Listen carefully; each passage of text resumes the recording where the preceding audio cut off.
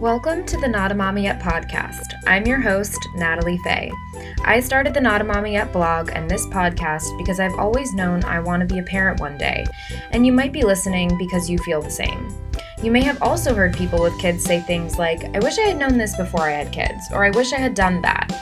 Hearing those comments made me think about the parts of my life I want to spend more time focusing on before I have kids in ways that will benefit me as a parent. So I started a list of people who can teach me about health, money, relationships, psychology, and more, and started interviewing them. And this podcast was born. Whether you plan to have kids or not, I think you'll find something interesting in this podcast for you. I hope you enjoy, subscribe, and maybe even share it with a friend. Thank you so much for listening.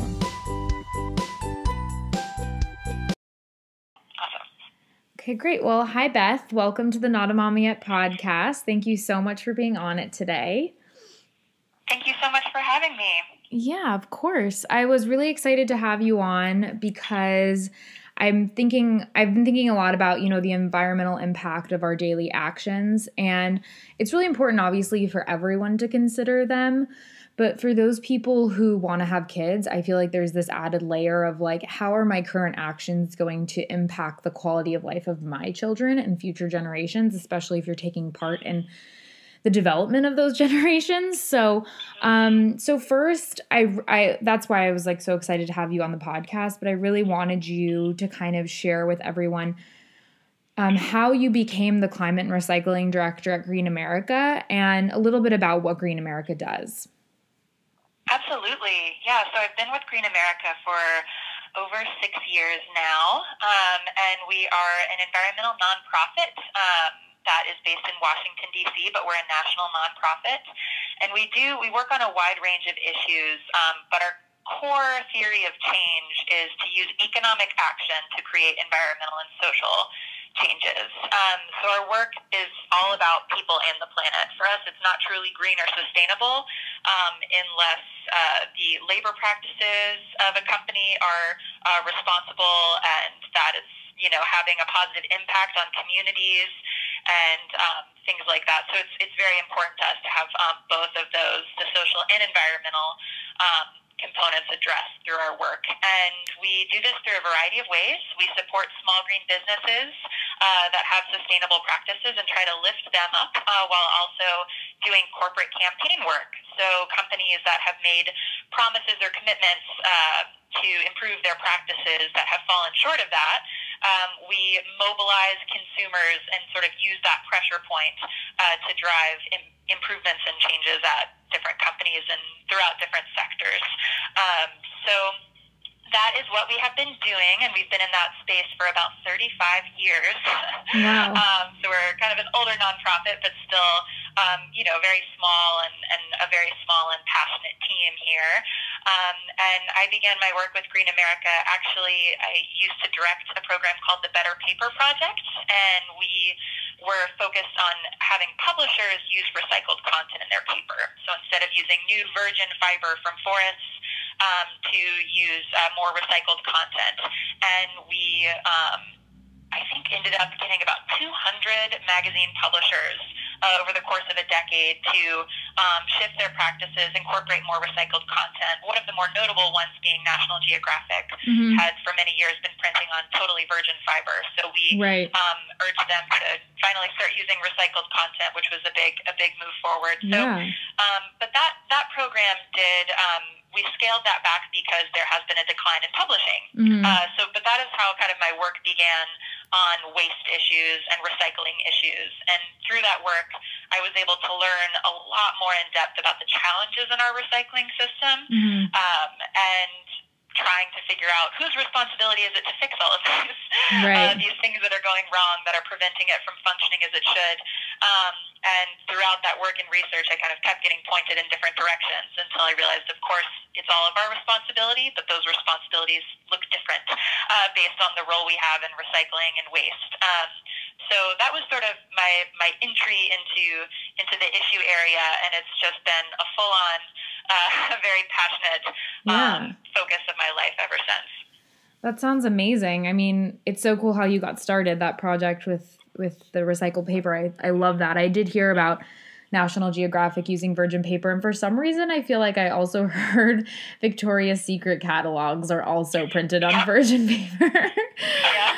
For years ago, there was a regular campaign. I want to say it was maybe Greenpeace was also involved. Don't quote me on that. It could have been Greenpeace, but a lot of the environmental NGOs work together and very collaboratively on these issues, which I love. But yeah, one of the campaign efforts was to have people standing out front of Victoria's Secret in malls, holding I guess fake chainsaws or something to try and raise awareness about the clear cutting of forest that was going into their catalogs. And so, yeah, it's always a very collaborative and creative approach working with a lot of organizations on this.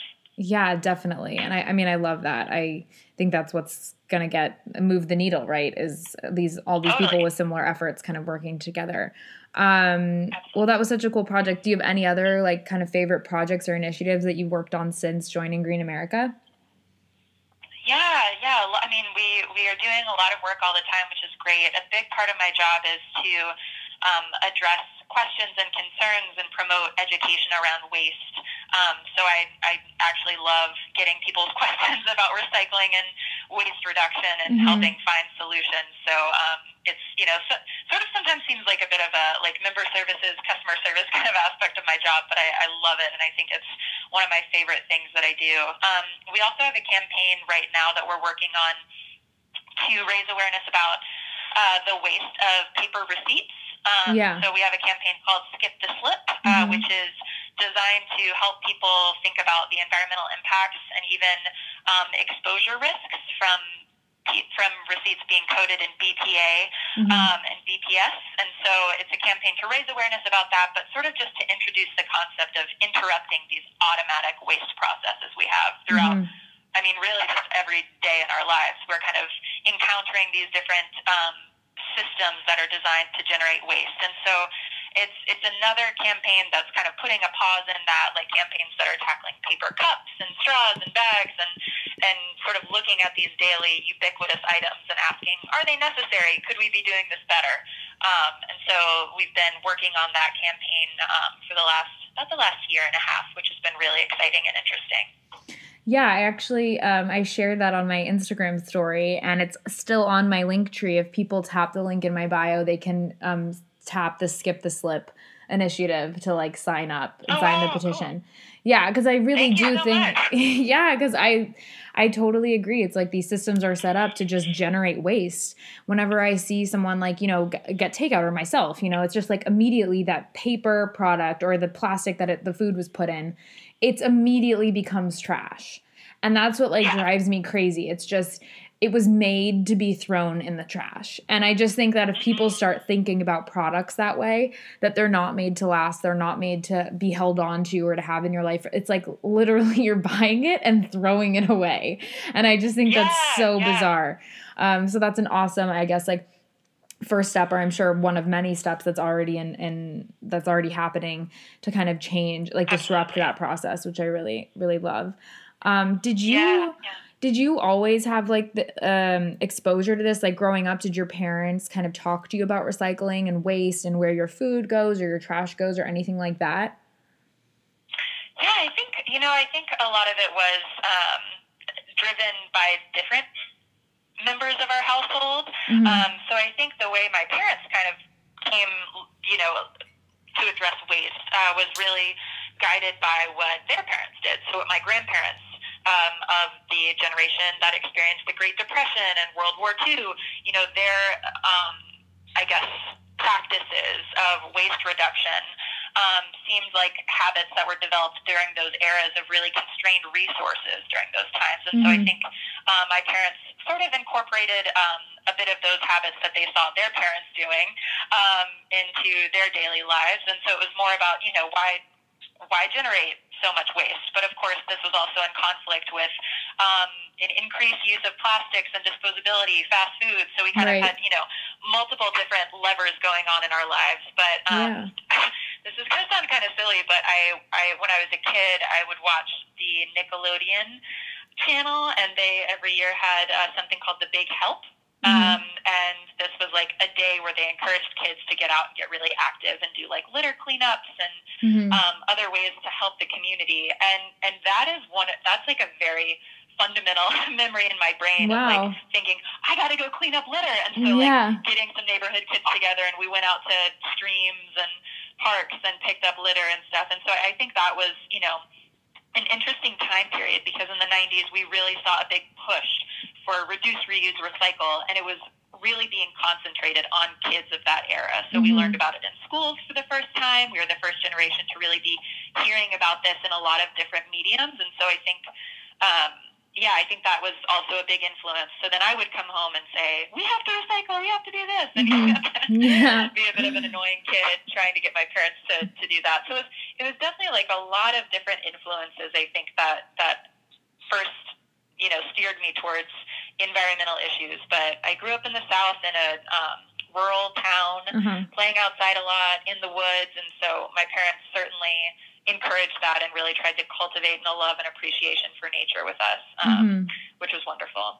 Yeah. I mean, definitely growing up in that setting helps develop a stronger relationship, just of like simply respect of nature, which is, I think, really important.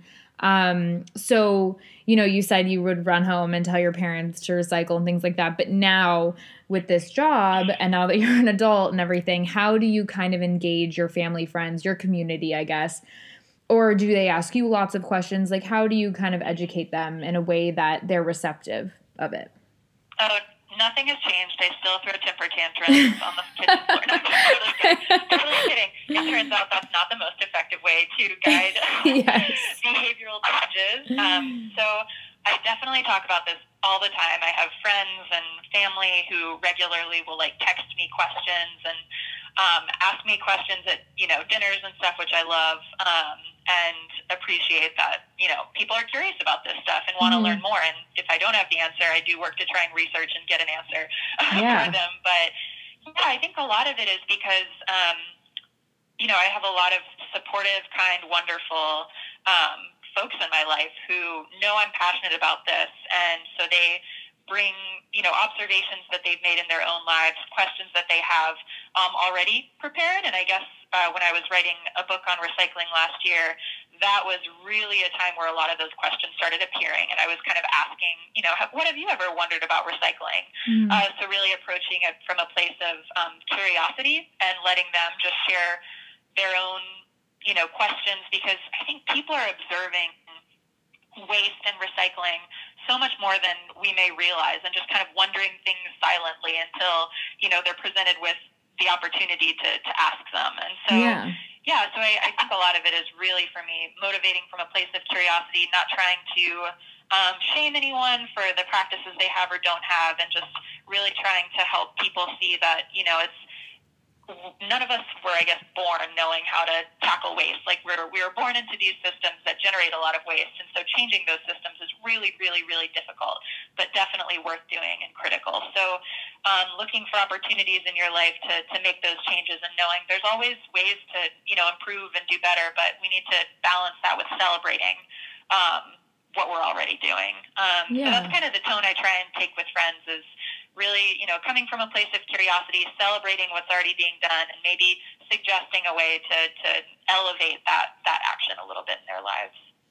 Yeah, I think that's great advice. I mean, the one thing that I find it's hard, though, and this is, I want to get into talking about recycling now with you, is there's a lot of information out there, and it's like almost too much. It's really hard to navigate. And I've heard just a variety of things of like how to recycle properly, and you can't just like throw the plastic juice bottle into the trash can. Like, I guess you're supposed to rinse it first, but I just don't think everybody knows all of these things. And I know ultimately the goal now, it kind of changed from reduce, reuse, recycle to reduce, reuse, repurpose. Like, we're trying to get away from just waste in general. But when it comes to recycling, you know, people feel good about doing it. Obviously, they want to think like, oh, this product isn't just going to go to a landfill. It's going to somehow like have this continued life cycle.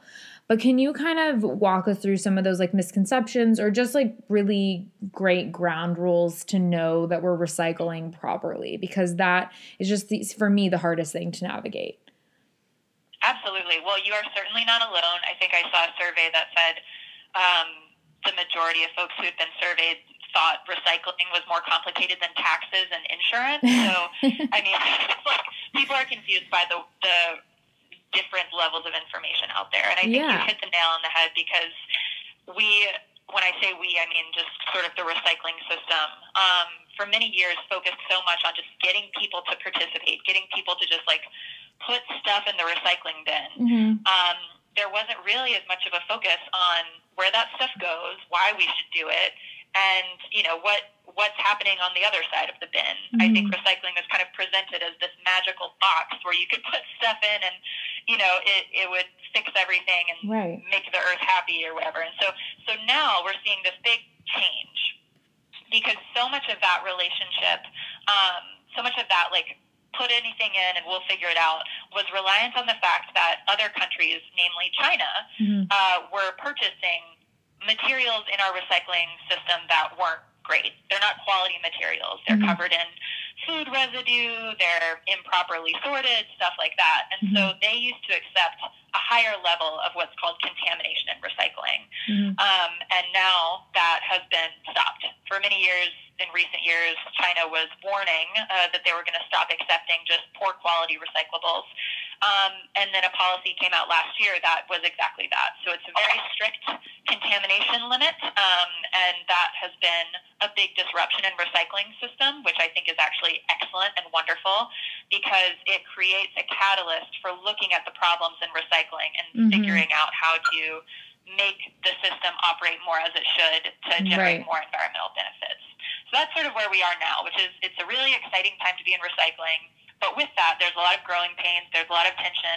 You know, change in a system this large doesn't happen seamlessly, right?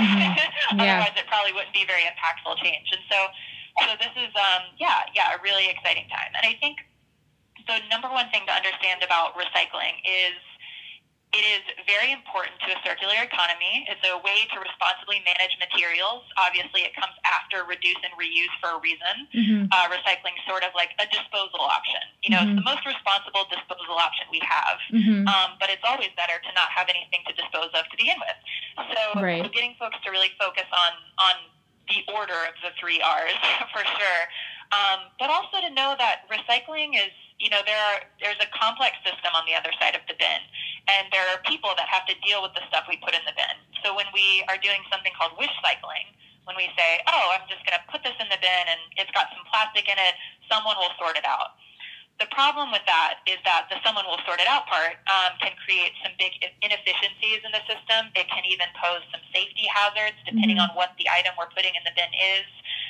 And it can be really costly, and it can even add emissions if the object itself has to be rerouted from a recycling facility because it can't go with the current system that we have in our current recycling stream. So it's really important to understand what the recycling guidelines in your community are, and to know that it is sort of an organic process, because recycling is so tied to markets. Because the whole goal of recycling is not just to avoid landfills and incinerators. It's to have materials that we can use in new manufacturing, so that we don't need more intensive mining operations, deforestation, other extraction methods like that. Like, we want to have quality materials to actually use again to extend the life of those materials. And so the quality of the materials we're putting into the system is really important. And so now what we're seeing is a lot of education, a lot of awareness campaigns, and a lot of work to try and re-educate the public on it's not just about recycle everything and we'll figure it out. It's we're all working as a part of this system. This is a service that we need to make sure that we're doing correctly, so that we're getting the benefits that we should be getting out of this system, that we really haven't been at the scale that we could. Yeah. I mean, I totally, that's such a great way of putting it, of like having the high quality products for us to keep reusing. I mean, that's so important. But yeah, I think just even knowing that I have to rinse out everything that I put in the recycling bin, that's like that's something I recently learned. And, you know, you said before how we learn about it in school. I feel like we just focus on it in elementary school when we have very little power at home or in our lives. And I mean, like, obviously, like, you went home and told your parents, like, that's what a lot of kids do. But I think for some reason it stops like as we get older. And I feel like in high school, it's way more like, especially right before you go off to college, when you're like now responsible for everything that you eat and bring into your dorm room or whatever it is, like that is such an important part of your life that like really, I feel like that education should be amplified and not kind of muted from before. Yes, absolutely. I totally agree. And I think the idea that like we're going to teach people this one time and then that's going to be it really doesn't really show how complex and evolving our waste stream is. Because when we learned about recycling, or when a lot of people learned in the 90s maybe, that waste is totally different than the waste we have now. Like we've seen an increase in plastic products. We've seen more sophisticated items that are like mixes of aluminum and plastic and paper. And we're seeing more electronic waste. And so like the waste stream is constantly going to be changing. And so a part of that is just knowing and understanding that recycling and waste it's not a static issue. Right. Yep. So when you said that you guys help kind of small businesses and, you know, big businesses, like how you mentioned, I know this was before Green America, but National Geographic, like who, you know, I think of this quote always, it's just one straw said 7 billion people. And that like totally hit me because, you know, everyone says, oh, it's just one person. It's just me. Like, how can I make a difference? But I'm like, if everyone just believed that their actions could make a difference, the impact could be so, so huge. And so I just wanted to know kind of from your perspective, like how much responsibility or like how much can people do versus big businesses? Because I know obviously big businesses have a larger impact because of their, you know, activity. But I guess, would you say it's pretty equal? Like how much focus should be on the individual versus the business? Like what would you say? Yeah. I think we're definitely seeing this conversation popping up a lot, especially around the conversation about plastics. You know, whose fault is it? Who's responsible for cleaning up this mess that's like plaguing our oceans right now? And to me, I think we all have a role in dealing with waste, and we all have a role in sustainability.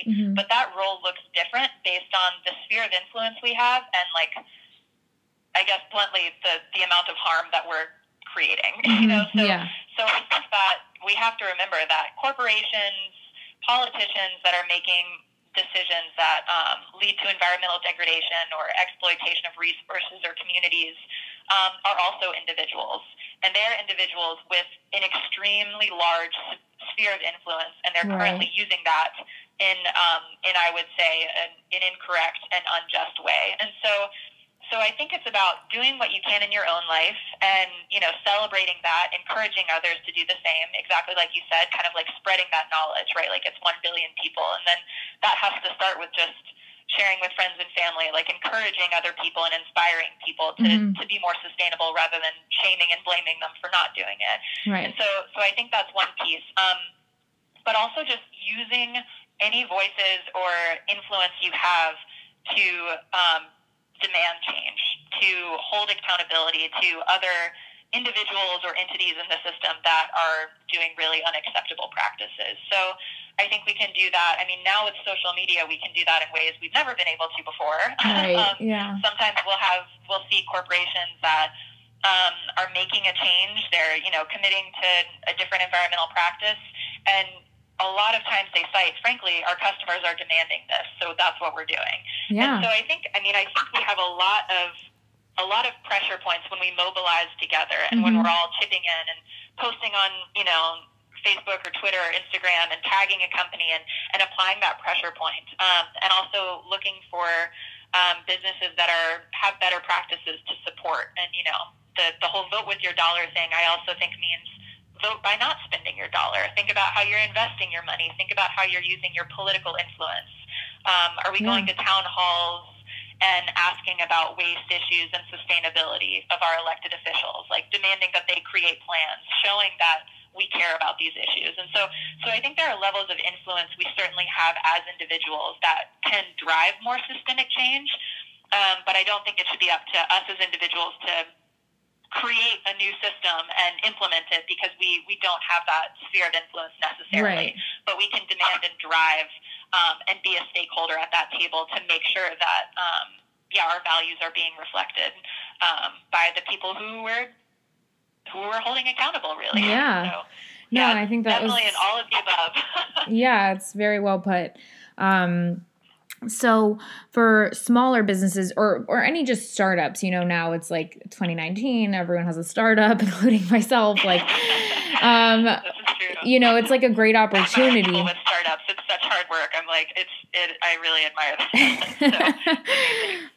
But yeah, it's a great opportunity though, because you don't have to change any infrastructure that you've had in place for decades, right? Like maybe Johnson and Johnson or Dove, all these big companies that have like these factories with the plastic and it's all set up for exactly that.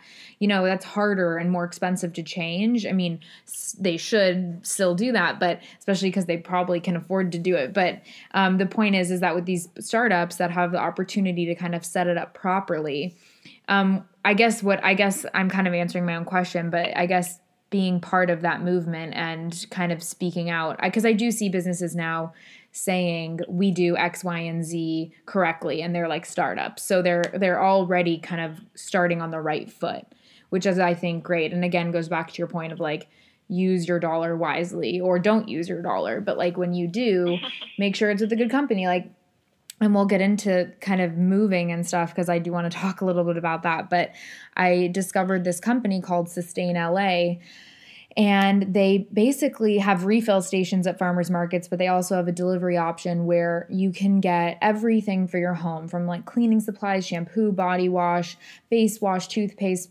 tablets, everything that you could ever need, delivered right to your door in reusable glass containers. And then they pick up the empty glass containers and drop off with the filled glass containers. So it's like there's no waste, right? And it's all liquid or soap bars or whatever you want. And so that's what my boyfriend and I are doing now in our home, where I'm getting the first delivery on Friday and I can't wait.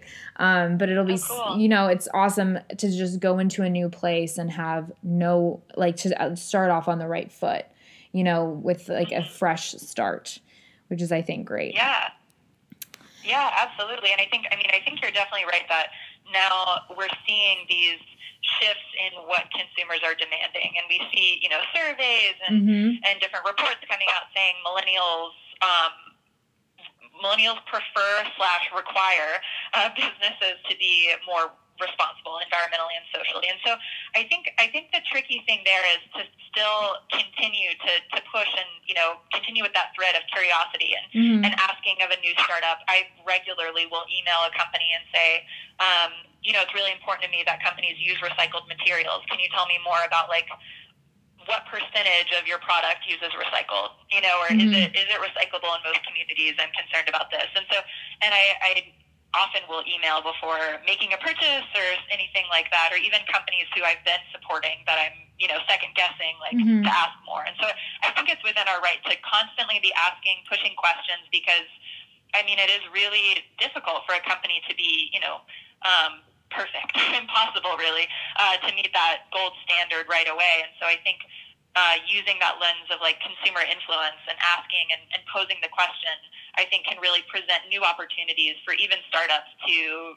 develop more sustainable practices into their work. And because they're more open to it, like those are the ones we really want to push and see thrive in that space. But I totally agree. There are a number of small businesses that are already doing these practices, are asking themselves the hard questions of, where are the suppliers getting materials? How are the labor practices throughout the supply chain for their product? Really learning a lot more than I guess sometimes traditional corporations even know about the full impacts of their products. So doing that due diligence from the start, I think is definitely something I'm seeing in a lot of small businesses, which is wonderful. The downside of that, I think, is we also have some businesses that maybe are trying to capitalize on the sustainability movement and, do these practices called greenwashing, where they're implying, they'll say, this is a sustainable, pair of leggings, or this is a sustainable, whatever, and not really give background information for that, not show the certifications on their website, not give more detail. But I'm starting to notice that when I see those ads pop up on social media, I'll check the comments and start seeing people pushing back and saying, well, how is this sustainable? What's going on with this? Like, what do you mean by that? And that is just so exciting and cool to see that people are using social media in this way already so often, and like using that opportunity to really push a company to answer the questions, which I think is great. So that's something I've just been noticing an increase in, just like anecdotally. Yeah, no, I'll comment. I get ads for meal deliveries, like Thrive, or not Thrive, not Thrive. But anyway, there's some that just like, you get your 3 meals a day delivered and whatever. And I write back, I'm like, how is this sustainable? Everything that your food comes in is in plastic. Like, you're just developing more waste. And meal delivery companies really need to, like, especially now, because I feel like more than ever, they're becoming so popular. But asking those questions, like you said, where you inquire with the brands that you either love already or you're interested in purchasing, I feel like the socialization process of us, like in school, we're taught not to really be that way. Like, to ask those questions, we're not really, like, I feel like in my mind when I think about, because I sometimes want to ask those questions, I'll be like, oh no, I don't want to be annoying. Like, I don't want to be that customer that like gives a hard time to like the sales girl who like has nothing to do with the product development or, and so it's hard to know. I guess emailing the source directly is probably the best way of doing it. But yeah, it's harder, and it's definitely not instinctual to ask those questions. Totally. I completely agree. Yeah, we really haven't like designed communication pathways that allow us always to speak directly to the person with the most decision-making power. And so I think it's sort of, like, I definitely would not say taking time out of your day to yell at a cashier about, packaging in their store, which I've heard some people will do, or just like leave the packaging, like litter basically inside the store as kind of a form of protest. And I just always have to say, are we applying the message, the overall message we're trying to get through, where the decision-making power is, where the pain and harm is coming from, really, like where the problem is, or are we making the person right in front of us' day really a lot more difficult? And they're like, I don't know what you want me to do about this. So I think that's a really good point. It's like, make sure, that we are asking those questions, but doing so in a way that like promotes positive change, and recognizing that the person you're connecting with might not be the person who you should be yelling at necessarily, but by posing the questions and asking, that really I guess applies an incentive for whoever that team member is to take that to a department head, or like kind of move it up the ladder, I guess, of conversation. So yeah, I think that's a really, really good point to make. Yeah. And, on social media, kind of on that note too, I see definitely a mix of like doomsday messaging where it's like, we're so far gone. There's no way we can, anything we do now will save us or future generations. But then you like see really uplifting, amazing videos of like technological innovation and businesses leading the way. And it really is inspiring. And so I wanted to ask you kind of what have you seen get on the local, state, and federal levels that are like some of those more exciting developments that just make us think that, there is hope, there's a chance that we could change, and that could just be, like really grassroots or, on the federal level with laws and things like that. Yeah. Oh my gosh, so much. It's crazy. And I think I do think it's an interesting mix that we're seeing now, and I think in many ways sort of shows the different attitudes and approaches that different people have towards a very overwhelming challenge, frankly. Like the climate crisis is exactly that. It's very overwhelming. It's frustrating. It's depressing. It's, there are all these things that come along with it. And I think we can choose multiple different reactions to it. And some people are more inclined to pick the, like we're too far gone. It's too hard. Let's just not bother. Like nothing's going to fix it. And then, the more optimistic point of view, the more hopeful, inspired, like think about all of the challenges we've overcome in many ways. Think about all the solutions that already exist for getting us to more sustainable systems. And that would be, I would have to say, the path I tend to take more often. And because I do think we have a wide range of solutions that exist, but there are significant barriers, whether that be political barriers or barriers through just the inherent problems with capitalism, like that are keeping those solutions from being scaled up at the rate that we need them to.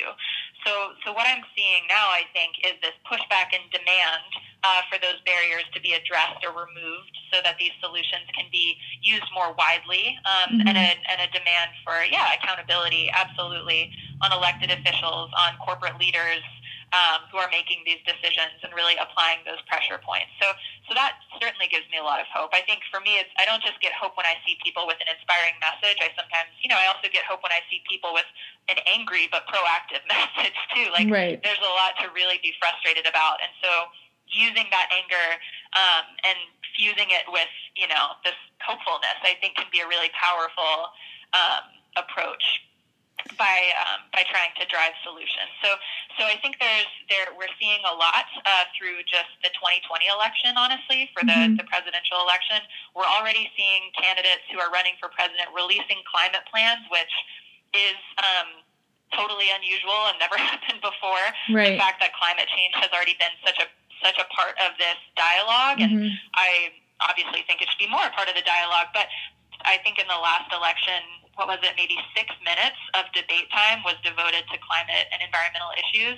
And so now we're seeing this push from organizations to have an entire debate session surrounding climate issues. And so I think it's being forced to be a part of the national conversation. And I do think the Green New Deal is a big part of that. I think the Sunrise Movement, the Zero Hour Movement, like young activists who are demanding this from their elected officials to protect their future is really creating a lot of powerful conversation in the political sphere. So that I think is really hopeful and interesting, and it's been interesting to see the different climate plans, coming out from different candidates, but also to see policy happening at the state and local level that are, the we're still in commitments, so to speak, like states that are committed to meeting the goals of the Paris Climate Agreement set a few years ago that the U.S. unfortunately has pulled out of because of President Trump.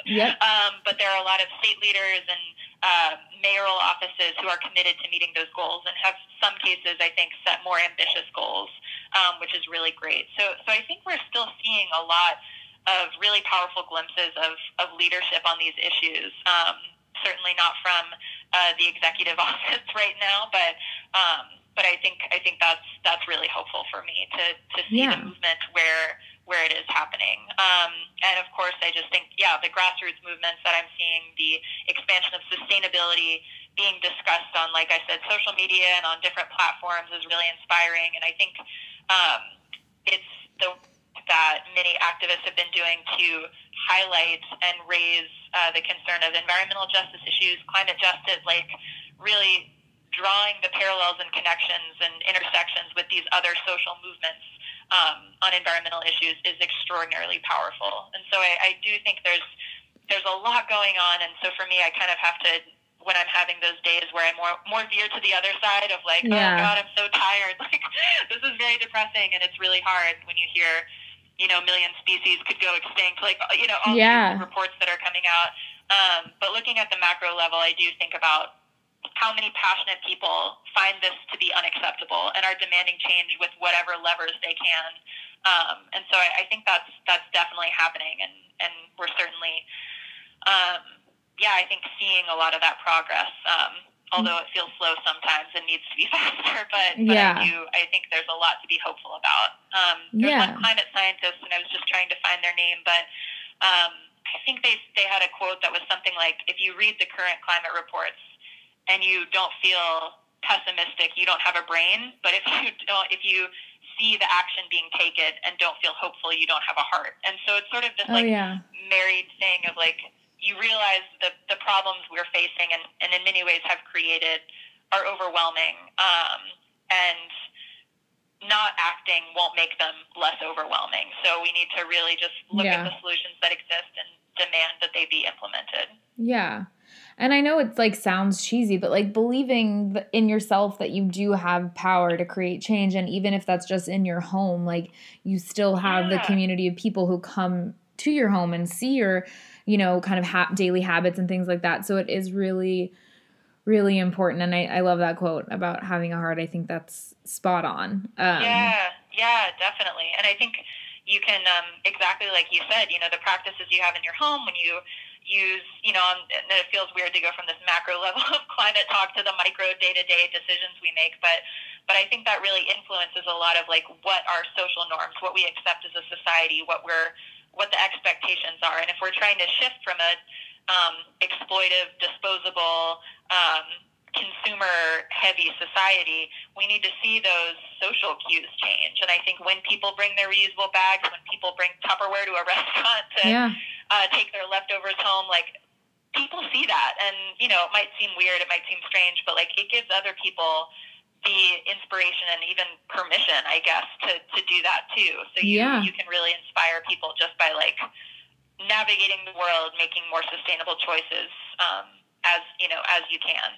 Yeah, I love that. I mean, I definitely try to avoid delivery at all costs. Like that to me is such, especially because having lived in New York for 3 years, I really didn't get delivery. I like never ordered delivery, but a lot of people do in New York. That's like what it's kind of known for. And it's so wasteful. And so, thinking about just like going to the restaurant, making the effort because it's like, it's worth it. It takes time, but it definitely does help keep us mindful and inspire others, I think, to do those things.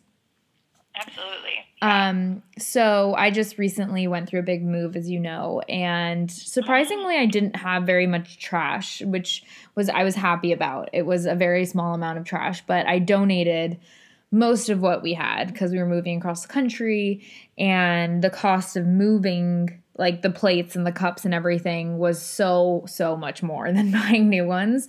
And so I wanted to talk to you about kind of the best way to approach these like bigger life events of like moving, getting a new home, or even just like spring cleaning, and, being mindful of that waste and what is worth donating and buying something new of or buying something used as opposed to throwing it away or keeping it and kind of like, because I feel like cost is kind of, it could be very prohibitive to make these more eco-friendly choices when it comes to cost.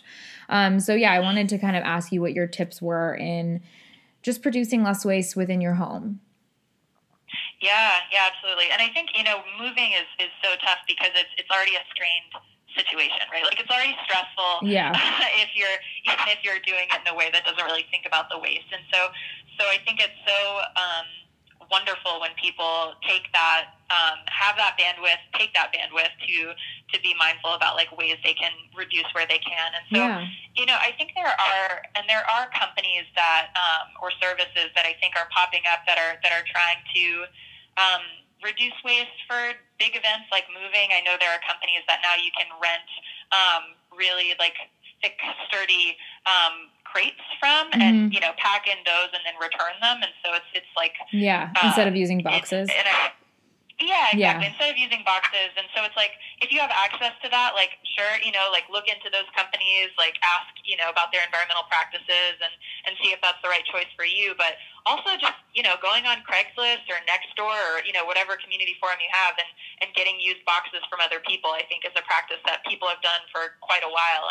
And that's great too, just like emphasizing that reuse and rather than going to a store and just buying a ton of new boxes and things like that. So I think there are definitely ways to try and look at that and make, different considerations instead of wrapping stuff in, bubble wrap, like explore. I mean, this is what I do when I move is I use all of my towels and clothes and will wrap my dishware in that and pack it in stuff. Yeah, no, that's exactly what I do. My clothes anyway. Yeah.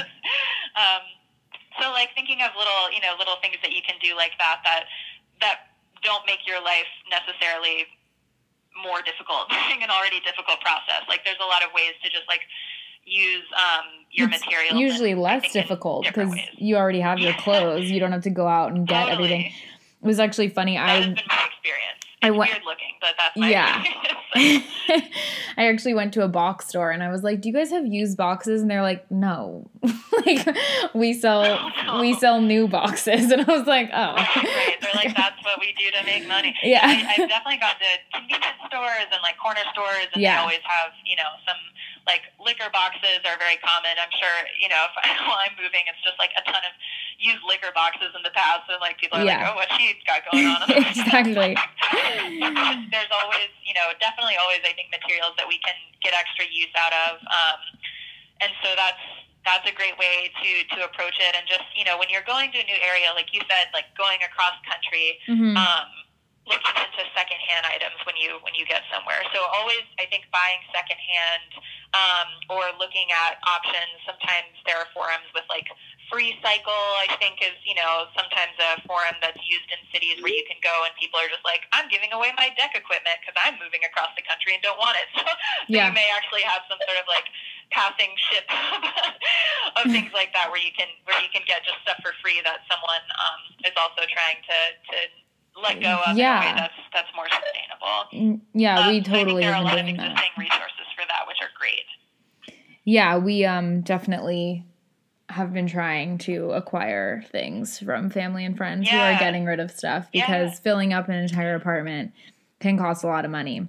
Totally. And I think also sometimes people do, buy new things. I've done it. Everyone does it. Like it's sometimes a part of life. And I think there are ways that you can find companies. Like, of course, there are certain opportunities. Green America, for example, we have a Green Business Network directory, the nationalgreenpages.org, which is a directory of businesses that are environmentally and socially responsible. So you can go on there and search by category and stuff. Oh, that's so cool. There are different.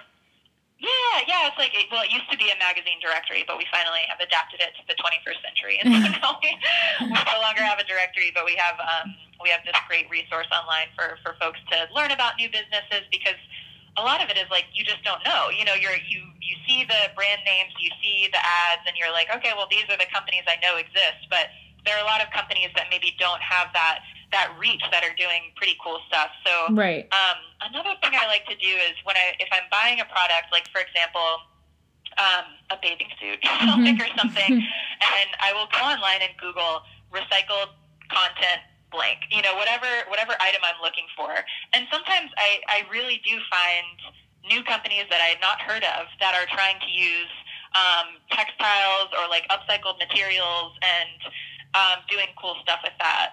So I think there are also ways to learn more about these new companies that are trying to do more sustainable things through just like some Google searching around. And which is pretty cool. So yeah.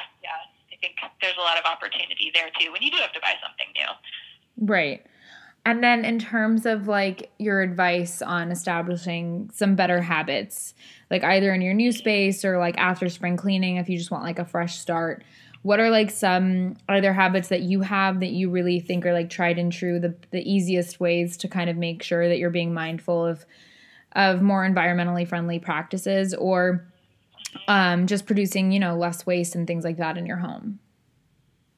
Yeah, definitely. Well, and I think there are some great resources. I know that there are a lot of people in the online zero waste community that share, are very committed to these practices and are regularly sharing like their tips and ways to address that. And I think there are also some folks who are really focused on the inherent privileges sometimes that are associated with sustainable practices. And so, addressing those systemic challenges that many communities face when they're trying to do sustainable things. But I think it also touches on that a lot of people are already doing this stuff. It just might not look Instagram perfect and like look like a sustainable practice, but just like reusing what you already have, like shop your house first and look at the stuff you have, and figure out, if you want to redecorate your house, maybe try, moving around your furniture, try redesigning it, the stuff you already own, in a way that feels new and fresh. Like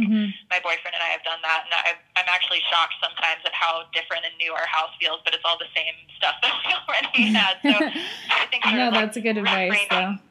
What you're really looking to achieve. If you're like, I want to clean out my house and I want to donate a bunch of stuff, like looking into options for how to discard old electronics that aren't working more, like how to donate clothes, how to donate books to your local library and things like that. So I think there are ways that we can put items out that we're looking to get rid of, and also just use the items we already have a bit more mindfully. And that, of course, is great for our wallets as well as the environment in many ways when we're just looking around and using the stuff we already have. So I definitely think we can kind of apply the reduce, reuse, recycle, mantra we've heard for all of time, and give it really a new, refreshed meaning, and recognize that when we do practice those three things in that order, we can really see a radical shift in how we're consuming resources and how we're using materials. So definitely trying to look for new opportunities and ways to practice those, and whatever that looks like for you. It's not going to look the same for everyone. Right. So that's where the creativity and interesting, I think, parts of sustainability and the exciting parts of it can really come to life. Yeah, definitely. Well, I'll definitely include that website on Green America also in the podcast notes, because I think that's an awesome resource. So just for the final round of questions, these are the questions I ask everybody. The first one is, what mantra or words do you live by, or do you like to live by? Oh, yeah, I thought that's such a good question, and I was like, oh my gosh, I feel like I live by so many mantras. I am someone who, for pretty much my whole life, has worked to manage my anxiety, tendencies toward anxiety. And so I feel like I've got this list of mantras that are all surrounding worrying and anxious behavior. So there's that whole suite of, mental health and maintenance.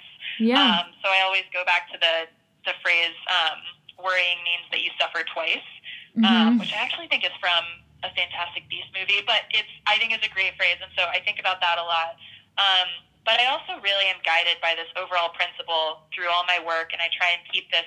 It matters how you get there. And so I think for me, thinking about how I'm arriving at something, how I'm working, how I'm building a campaign, how I'm, conducting outreach, all of that matters. And there needs to be, I think, values and integrity in all aspects of that. And so really just not thinking about only the outcome, but also the process, and making sure that the process of things is staying true to the outcome that I'm trying to achieve. So so for me, I think that's something I'm continually trying to, or continuously trying to improve and enhance in my life.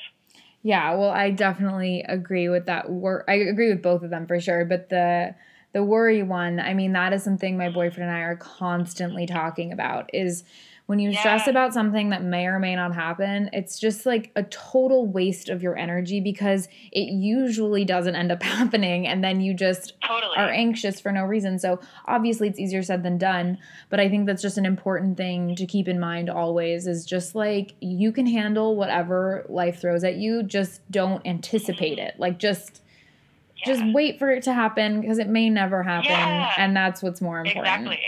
And trust that you can handle it. I think so much of it, for me at least, is a shaky trust in my own, abilities to handle things. But then you look back, and I'm big on looking at the data.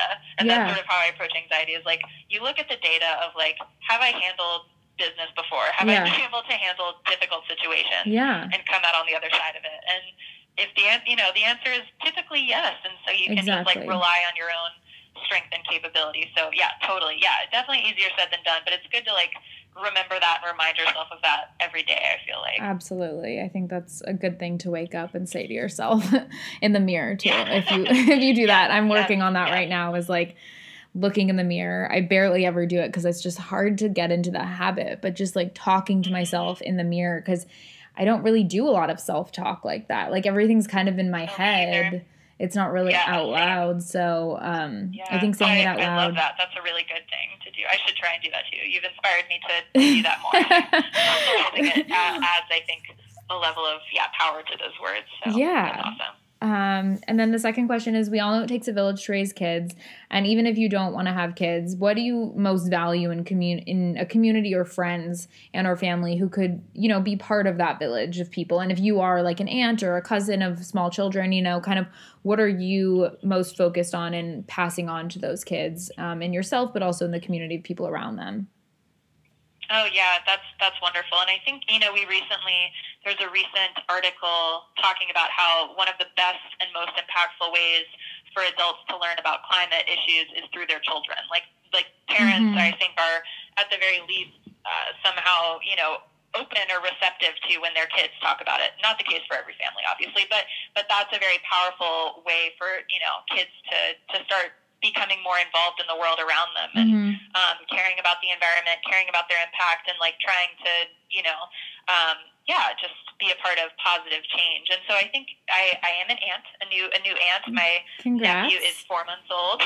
Thank you so much. And so I honestly have not spent a lot of time with babies or children in recent years. So for me, it's sort of like, I feel like sometimes I'm asking my sister dumb questions, like, well, when does he start walking? Like, there are things about child development I just am still learning about. But I think my sister, throughout her pregnancy, and, in his young life, have been regularly asking me questions about like waste reduction and things like that. But also she's just been doing her own research. I think because of our relationship, because she has really incorporated these values of, environmental practices and reducing waste in her own life through her own work as a clothing designer even, and artist.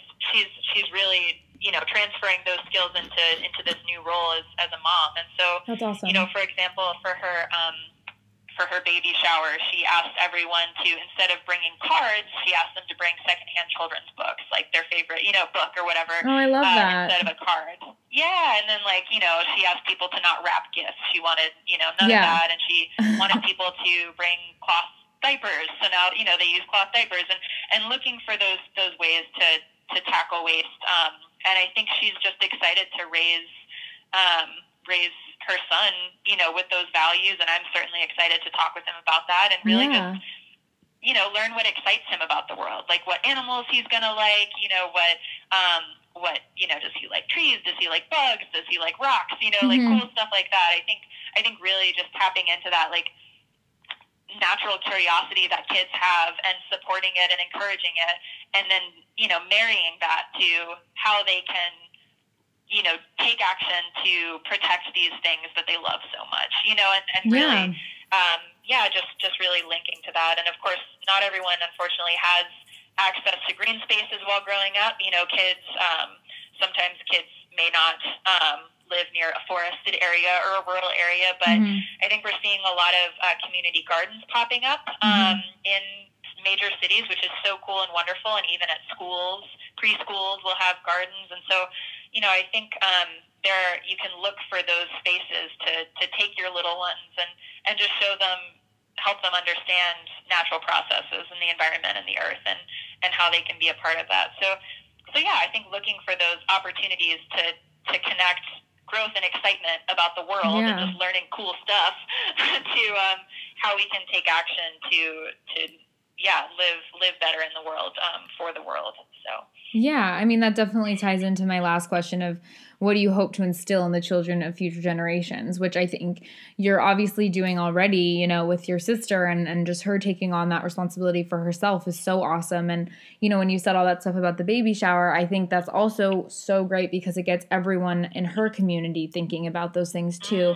And I always laugh, like, I never give gifts wrapped. And I know, like, my sister, everyone, like, thinks it's so weird, but my sisters don't either. But, it seems like it's so wasteful in my mind. Like, I'll use newspaper or, like, a scarf or whatever. But I usually will, like, just put it in a reusable tote bag. And, like, it just won't be wrapped. And I think that's an easy way. And also the tote bag can be a gift, too. Like, why not? Totally. Yeah. So completely. I totally agree. That's, I think, so cool. And I love those ideas. And yeah, I mean, I think with your job too, like what you're doing is so awesome with kind of impacting future generations too, and getting these initiatives, out there for the public to know about is so important. So thank you so much for being on the podcast. I really appreciate it. It was so awesome talking to you. And it was great talking with you. Wonderful questions. Thank you. Thank you. Yeah, of course. And I'll include in the podcast notes, like where everyone can find you, but if you want to share, that'd be great. Yeah, absolutely. So I have a website, and it's just BethRecycles.com.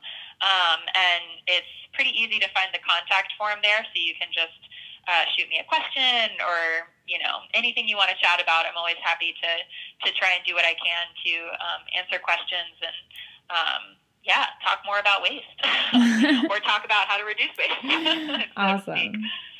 Awesome. Yeah. Well, thank you so much again, Beth. I hope you have a wonderful rest of your day. Awesome. You too. Thank you so much for having me on the show. Thanks.